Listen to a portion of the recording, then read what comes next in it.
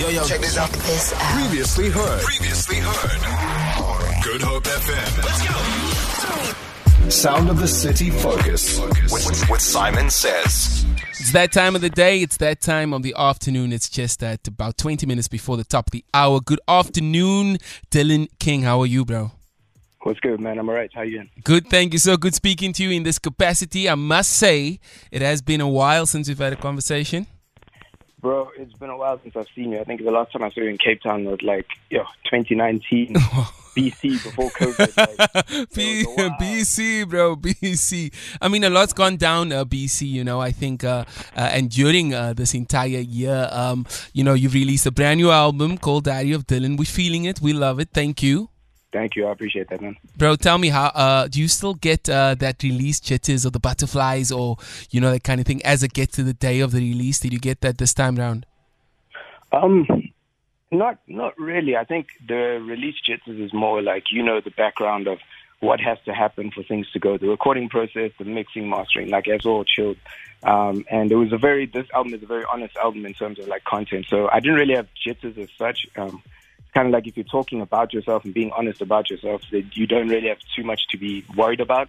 Yeah. I love that, and that's actually something I wanted to say. It's so honest, real, authentic.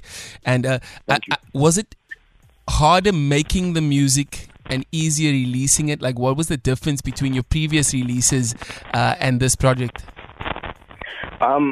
Look, man, going back to 2013 Hammer is one thing I learned about myself is I'm very good at making music that reflects whatever space or emotions that I'm in.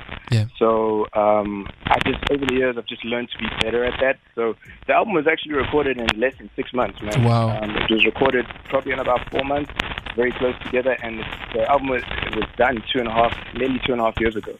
So It's been done, and it was just sitting, and then obviously COVID and that. But in terms of process, I'm more familiar with myself as an artist. I know what my range is, so it's just being comfortable with that. That was the easy part. Yeah, then the technicalities of the music, and you know what it is. Yeah. That's where it gets tricky. And the response thus far since you put it out?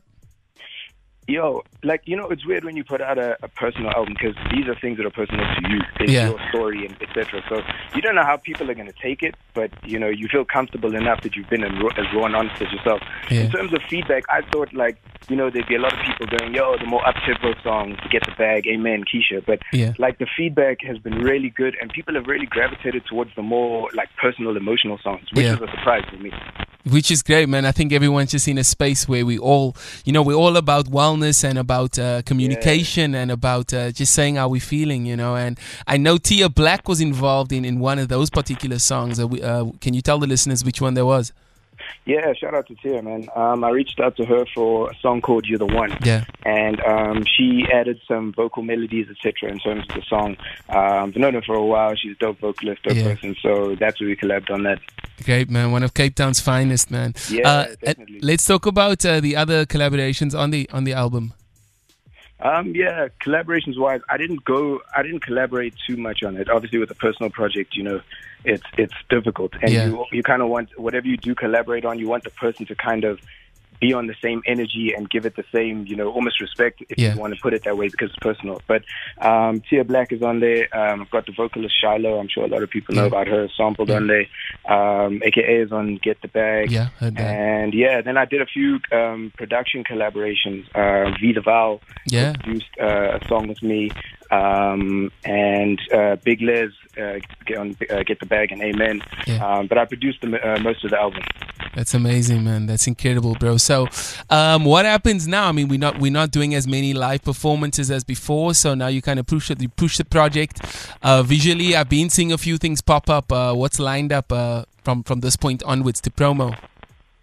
For me, obviously performances is a thing now, but I've always just been about dope content, man. And for me, I just want to put out as much dope visual and musical content, just to give people more context into me, the album, etc. So that's primarily where I'm going from. I mean, obviously there is the usual, PR runs, etc. and the song. But for me, I'd want to be more visual in terms of what I put out. Absolutely, man. I think it's the best. It's the best time for that. We are consuming so much information and so many different forms of content right now, and I think it's the perfect time.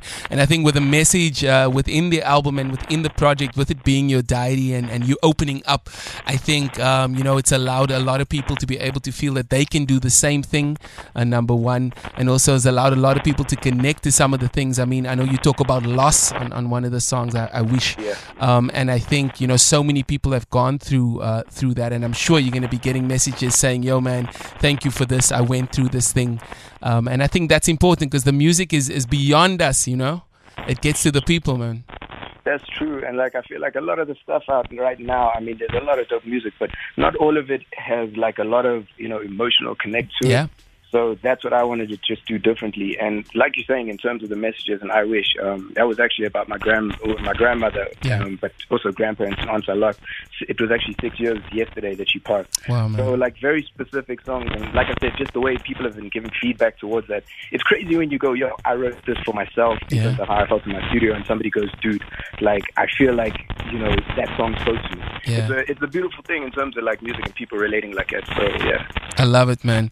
Dylan, thank you so much for your time. Thank you for the conversation. And most importantly, thank you for the music, man. We look forward to supporting any more of the songs that we hear. Just shout. You got my number. Let me know what's up. All the time, dude. And thank you for the conversation. I appreciate it, man. Diary of Dylan out now on all streaming platforms. Chad Saaiman Wrong again, also out on all streaming platforms. Thank you. Thank you. Shout out, and hopefully I'll see kids on soon. Thank you so much, bro. Feel it. For more, tune in to goodhopefm.co.za. It's all you need.